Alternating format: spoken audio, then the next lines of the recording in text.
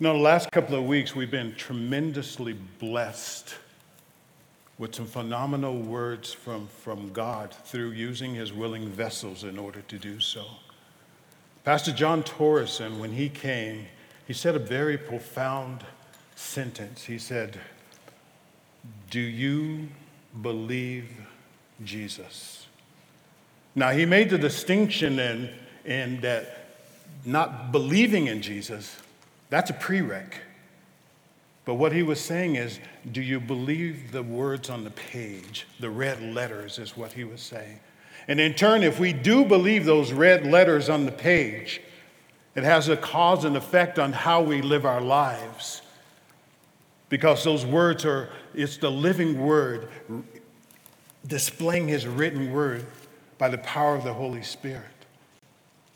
So he said, do you believe God? We teach a college group on Thursday night, and that is one of the subjects that came up. Do we believe what God said? And if we do, it just changes the trajectory of our life. And I do understand that our lives, that's a progression that we go through. We go through levels of belief. I love when he says when the person's son was possessed by a spirit, he said, help me with my unbelief. Help me with my unbelief. That's a cry of our heart today. Help me with my unbelief, because the words on these pages, the red letters, are always true. So I really appreciated Pastor John Torreson's words. And last week, Pastor John Hill, Bishop Hill, left us with love. Are we leading church family with love within this country, love within our families, most importantly, love within our heart? Have we received the love that the Lord has given us out of forgiveness for us on the cross? And today I want to speak to you, and continuing that message, do we believe the words that Jesus said? Are we living by God's love? Because love never fails. If anything is failing, it is not God's love, his agape love. It's we're failing and not partaking in what he's already given to us. So do we believe the words? Are we living by love, enmeshed in his word and his word within us? And today I want to challenge myself. Every word, every single word that I'm going to be speaking about today, I'm speaking to myself. Because when the Lord put this message on my heart, it continues to resonate within me, and I'm convicted. I'm going completely to him so many times throughout a day. And I want to talk to you about blind spots. Blind spots. And blind spots came to me a couple of weeks ago, and it continues to resonate within my soul. And as I walk in this world, and I turn on the television, and I read the news, and I love what Pastor Hill said last week, let's be driven by the word, not by the world. I'm convicted about how many blind spots I have in my life.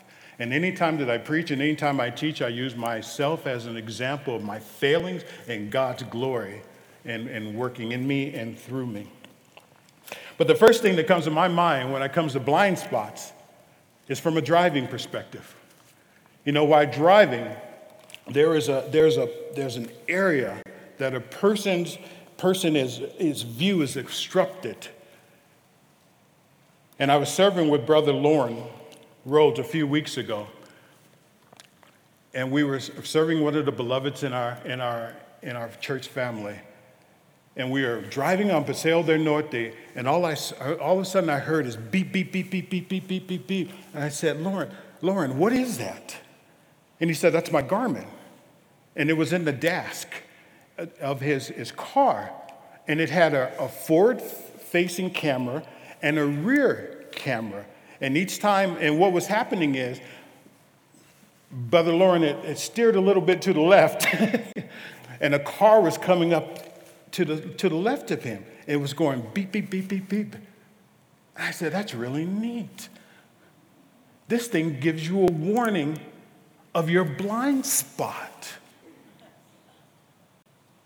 Man, I wish I had one of those. And I'll tell you why I wish I had one of those. Because within my car, I was loading up chairs, and I went to the student building E, and I drove through the two posts there because I was going to load up chairs and put them in there. And I did that. And then once I went back into my car, I backed out, and all of a sudden I heard boom. And there was this, they'll show that on the screen, and there's these screech marks. Right now, they're a part of my blind spot. And then when I saw that blind spot, when I saw that pole is like this big. And I go, look at, those are the marks on my car. And if you see a little bit at the bottom, there's that yellow because it just kissed my car, just to let me know I was there. And it just, because once I was there, I couldn't get out. So I had to go this way, and I got confused in my brain, actually, to be honest with you, and that's the remnant of what I saw. So that's a blind spot that we have within our day, and that's when your view is obstructed and you just don't see it. You just don't see it, but it was always there. It was always there. Today I'll be speaking to you about another blind spot. And for this blind spot, it's going to be in our scriptures that we're studying today. And this blind spot is in the area of our heart and our mind, where a person, number one, and this is Webster's dictionary, lacks understanding. Number one, lacks understanding. You just don't know what you don't know at the time. But the other one is lacks impartiality. And that's the dangerous one. One is out of ignorance. And one is, once it's been pointed out to you, it becomes entrenched within your life. And I'll give you an example of lack of understanding. When I lived in New York, I was associated with an acting troupe. And with this acting troupe, we put on musicals on off Broadway. And I had a friend, and she lived exactly on my block. And so we became friends. We were in the same acting troupe. We acted together, sung together, danced together. I know it's funny to understand that I dance and sang on stage.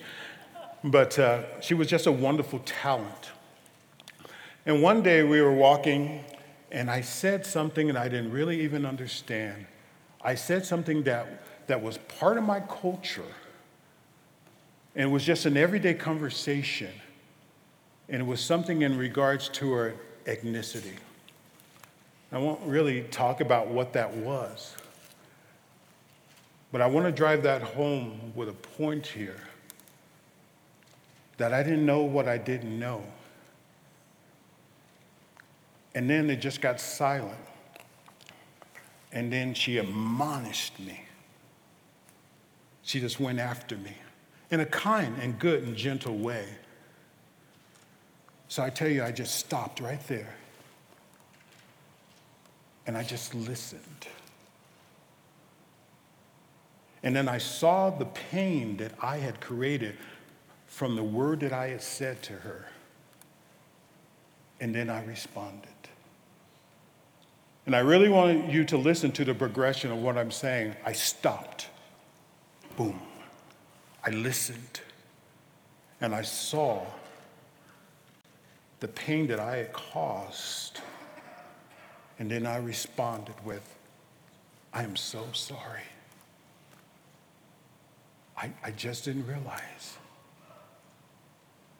But I am so grateful that Penny pointed out my lack of understanding. And it grew in my heart, and it was cemented with my heart, and it allowed me to grow. Amen, when we have friends and brothers and sisters in our lives to point those things out to her.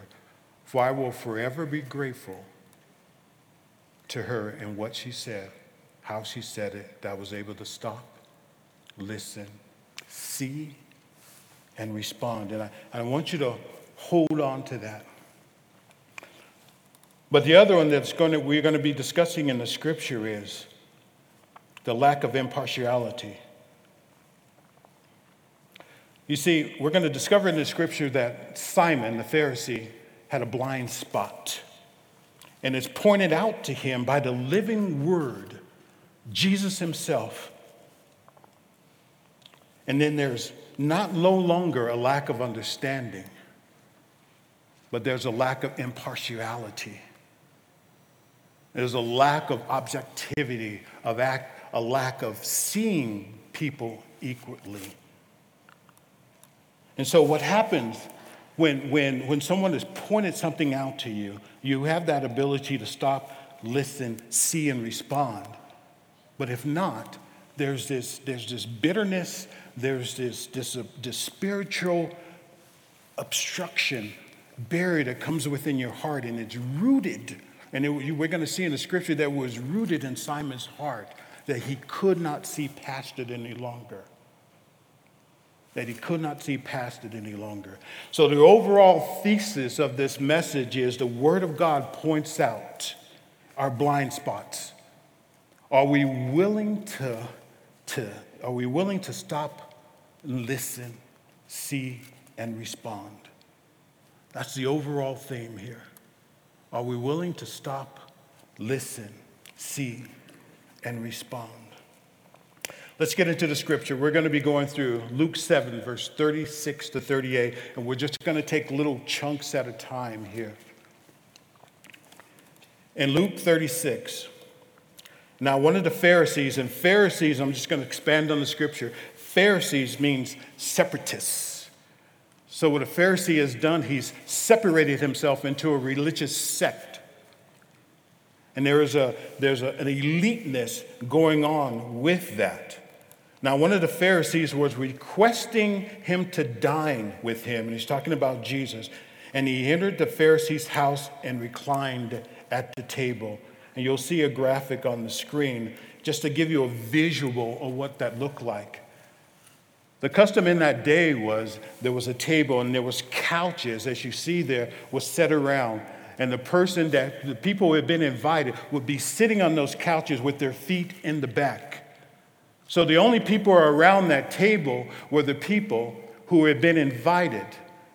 But to get into the context of the scripture is that, like when I would invite the Malseeds to my house, and if it was wintertime, there are some customs that I would do within my home. There are customs way back then.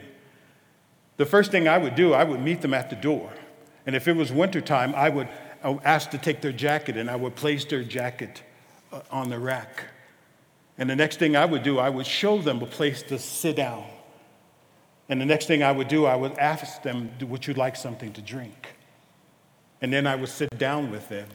And then we would fellowship, and then we would have a meal together. Those are the customary things that we do here today, right? When we invite someone into our home. Well, that is the same custom that took place in those days. And I point that out in the context of the scripture here. So let's take off our 21st century eyes and let's go into 2,000 years ago. But something unusual and something different in that custom that we did not do, that we do not do, is that other people were invited in. With the graphic that you just saw, that was in the main room, but people from the town could come in and they could sit at the back of the room. And they weren't invited, but they were able to come in. They were able to see and hear what was going on. Now, that's something that we don't do normally. When I would invite the Malseeds over, I would open up the door and I would close the door. I wouldn't expect other people from the town to come in and fellowship with us, because in our culture today, that's my time with them. But it was a very warm society in those days, that people could just come in and they can just come and fellowship with everyone. And it was customary within that day, if there was a visiting rabbi or teacher, to invite that person in. It was a matter of prestige in that way. Big person comes into town, ask a big person to come. and then other people would come. So in context, in the custom of the day, that's what was going on. But I want you to notice there's nothing being said here. In verse 36, it said, now one of the Pharisees who was requesting, meaning he requested him more than once in the Greek, to dine with him. And he entered the Pharisee's house and he reclined at the table. And keep in your mind the things that I said, what was custom of that day. Verse 37, and there was a woman in the city who was a sinner. And when she learned that he was reclining at the table in the Pharisee's house, she brought an alabaster vial of perfume, very intentional. She learned that he was there and intentionally brought an alabaster vial of perfume. And standing behind him at his feet, and this is so beautiful, weeping, she began to wet his feet with her tears and kept wiping them with her hair, with her head, and kissing his feet and anointing them with perfume. I love the unnamed people in the Bible. And I'm going to say this is an unnamed people. This is an unnamed person because a lot of times this person is contributed to Mary, who is the sister of Martha and Lazarus of Bethany. But this happened at the beginning of Jesus' ministry. And Martha and Mary, it happened at the end of the ministry. And Mark, Matthew, and John all record that. But Luke is the one who records this one. It's very unique in what's going on here. Also, this person is also contributed to Mary Magdalene. And the reason that we've contributed this unnamed person to Mary Magdalene, because in Luke 8, Mary Magdalene is mentioned also, but let me say this. She's also mentioned with two other people. Mary Magdalene is when Jesus drove the 7 demons from her. The scriptures just don't support that. It's an unnamed person. And I think it's beautiful that it's an unnamed person. There's so many scriptures in the Bible. The poor widow, it's an unnamed person. And God used this unnamed person as an object lesson to his disciples on how to trust, to give all that they have. This unnamed person. She says she learned, she brought, listen to this, she wept, and she continuously kissed Jesus' feet. She anointed him. But I asked myself the reason, why did she do this? Why did she do this? And why did she come there? We'll find out later in the text in verse 47 and 42nd and 42, it was not to be forgiven. It was not to be forgiven, but it was a sign of evidence of her transformed heart of already been forgiven at a prior time. She entered the house under the scrutiny of blind spots of others who may have known her former life. Regardless of that, she entered the house with gratitude and love of what had already happened within her heart for her love for Jesus. And please see in the scriptures that Jesus did not reject anything that she said. Jesus accepted everything that she did. She accepted her worship. And can you imagine the aroma in this house? Everyone seated around there, this beautiful aroma, and then you have this person kissing and drying Jesus' feet and then anointing him. That's a very bizarre looking picture there.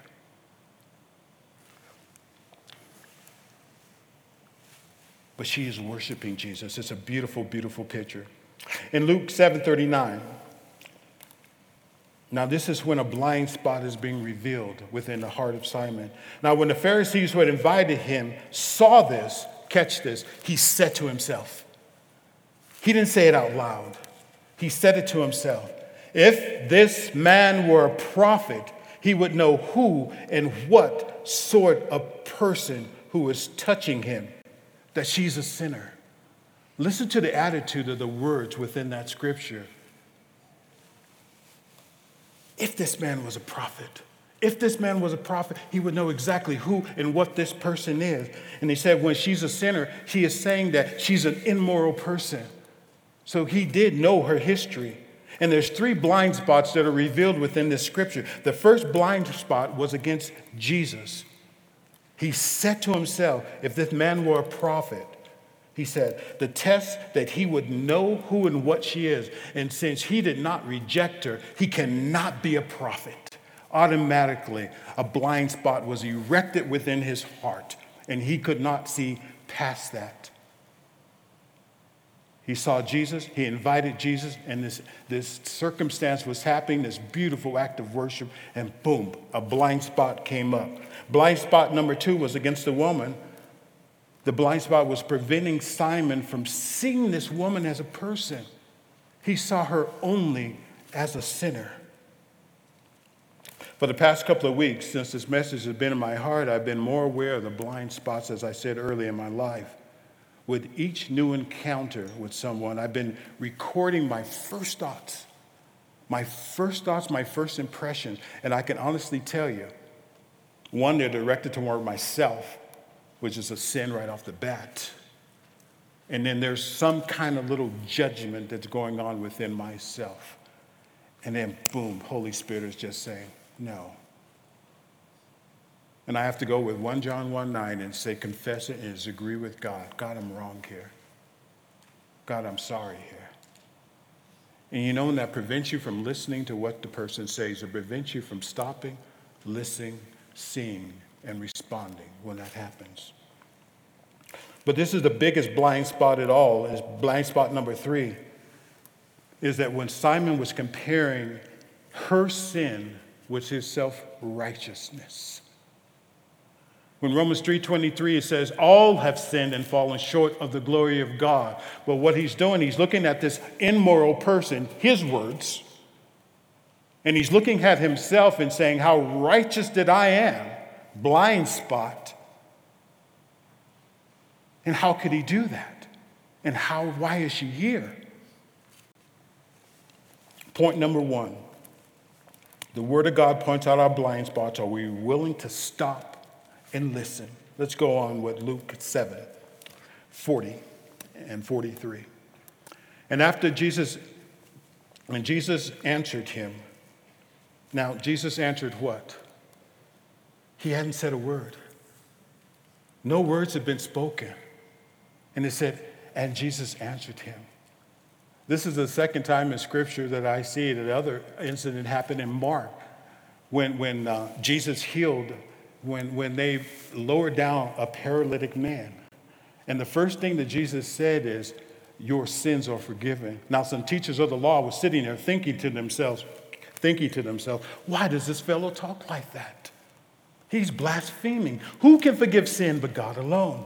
And here again, they were thinking this to themselves. Here again in this scripture, Jesus answers on what they were thinking. Jesus always goes to the attitude of the heart.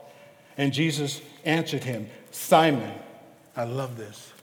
I have something to say to you. And he replied, say it, teacher. Now catch the shortness of that. Say it, teacher. And then Jesus goes on with a parable. And a parable is paraboles, and it's set alongside. And what Jesus does, and he's so gifted like no other person on this planet, it's setting alongside an everyday example.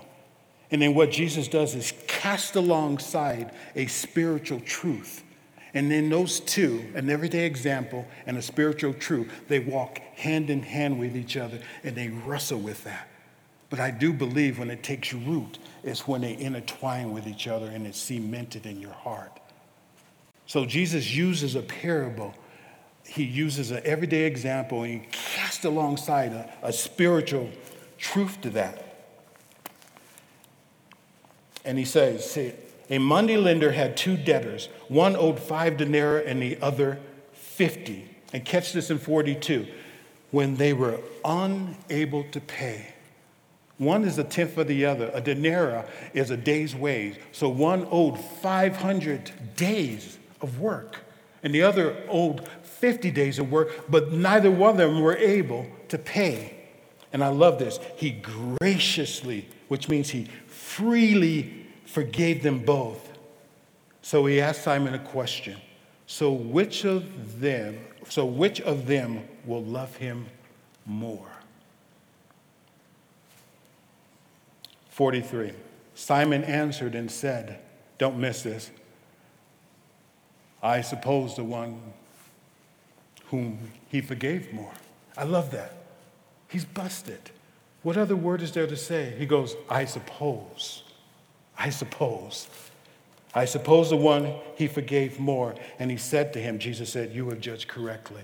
Jesus revealed that blind spot in his life because that's exactly what he had been doing when he invited Jesus into his home. What he was doing was judging. He was judging Jesus. He was judging the girl. And in turn, he was putting his righteousness above Jesus and putting his righteousness above the girl. And I love Jesus' response. He always speaks the truth in love. He said, you have judged correctly, he said. In this parable, Jesus points out two people's sin and that one was forgiven more than the other. It's a beautiful demonstration of the love of the woman and the lack of love of Simon, who was a sinner. And please do not miss this in the text, that the forgiveness came before the love in this parable. The forgiveness came before the love. Before the love, before this person came into that room, she was already forgiven. It was her gratitude and her tears, not tears of please forgive me. Those tears were thank you for forgiving me. Stop and listen. In Mark 9, it's so important. Jesus had fed 5,000. This is the second time he was feeding 4,000. And Jesus, they were in the boat, and Jesus heard them talking, and he said, why are you talking about having no bread? He said, do you still see or not understand? Are your hearts hardened? And this was erupted in Simon's heart here. In Mark 9, it's a phenomenal thing that had happened. Jesus had went on the Mount of Transfiguration. He took Peter, James, and John with him. And then Jesus began to glow. His clothes became dazzling white, whiter than anyone in the world could bleach them. And there appeared before him was Elijah and Moses, who were there talking with Jesus. Peter said to Jesus, Rabbi, it's good for us to be here. Let us put up 3 shelters, one for you, one for Moses, and one for Elijah. He did not know what to say. They were so frightened. And catch this. Then a cloud appeared and enveloped them, and a voice came from the cloud. You're my son. This is my son, whom I love. And I love this. Listen to him. What Jesus was saying is, stop. Listen to my son. Now, the blind spot that Peter had was he wanted to continue the fellowship that was going on upon that mountain. But Jesus had to fulfill his mission, and he came because he came that he loved us. The second point, the word of God points out our blind spots. Are we willing to see and respond? In verse 44, turning towards the woman, he said to Simon, do you see this woman? He had not. But Jesus pointed her out to him. I have entered your house, and you gave me no water for my feet, but she has wet my feet with her tears and wiped them with her hair. Verse 45, you gave me no kiss, but she, since the time I came in, has not ceased to kiss my feet. You did not anoint my head with oil, but she anointed my feet with perfume. For this reason I say to you, her sins, which are many, don't miss this, have been forgiven. For she loved much, but who is forgiven little loves little. Then he said to her, your sins have been forgiven. Do you see this woman? Jesus speaking directly to Simon, and asked Simon to see and acknowledge this person, not as a sinner, but as a person made in the image of his image. Have been forgiven. The verb tense of this word is indicative passive, meaning it's an action that happened in the past, forgiven, that has present effects in the present. And passive means it's something that happened to her, meaning it's something that she could not do it. It has happened to her. So Jesus he said, don't miss this. Those who have forgiven a lot, loves a lot, basically what he's saying. And let me summarize with this. We all have blind spots because we're all sinners. The Word of God points out our blind spots, and we must, however, stop and listen and see and respond. Nathan did this with David. David was caught in adultery, and Nathan came to him and he told him a story about a little a little lamb. And David stopped and he listened and he saw the hurt that he had done, and then he responded. The woman at the well had a blind spot as well. And the blind spot as well is when she came up to Jesus, she first saw Jesus as a Jew, his ethnicity. And she said, why are you talking to me? And Jesus broke down that barrier, that blind spot. And the more they kept talking about it, and Jesus told her about her blind spot, and that is she had been married 5 times, and the person that she's married with currently is not her husband. And then she saw Jesus as a prophet. And then he continued to talk with her. They continued to fellowship. And then she saw Jesus as the Messiah. She stopped, she listened, she saw, and she responded.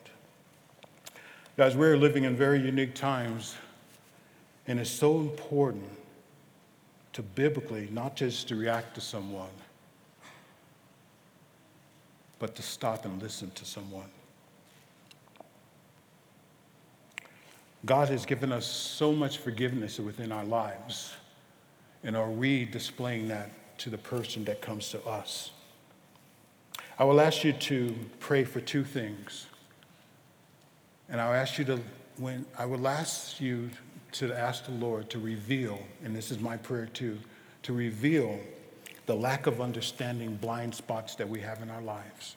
And we all have them. And the lack of impartiality as well. And this prayer is directed up. Stop. Listen. See and respond. I'll share this one illustration with you, and then I'll go ahead and close with this. I was downtown getting some tires, and I went up the street to have some lunch, and then I was sitting on the outside, and there was this, and I was having a Zoom call, and I just put it on mute, and I just heard this guy yelling the Fred Flintstone songs. Flintstones, meet the Flintstones, da da da da da, at the top of his lungs, and I just boom, hit my mute there. And it was kind of startling because he was doing it at the top of his lungs, and as he left, I could still hear him. But then it was my time to come out of the restaurant, and I love the Lord. I was walking down that street, and then boom, that gentleman was right there. And he was sitting right there. And for me to get over there, I had to go through him. And I had a choice to make there, and I tell you, it was resonating in my heart to stop and listen and see and respond. And so I went up to him, and I just stopped, and I said, hi. I didn't know how he was going to react. This is trusting in God. This is downtown Albuquerque, but I've lived in downtown New York. But,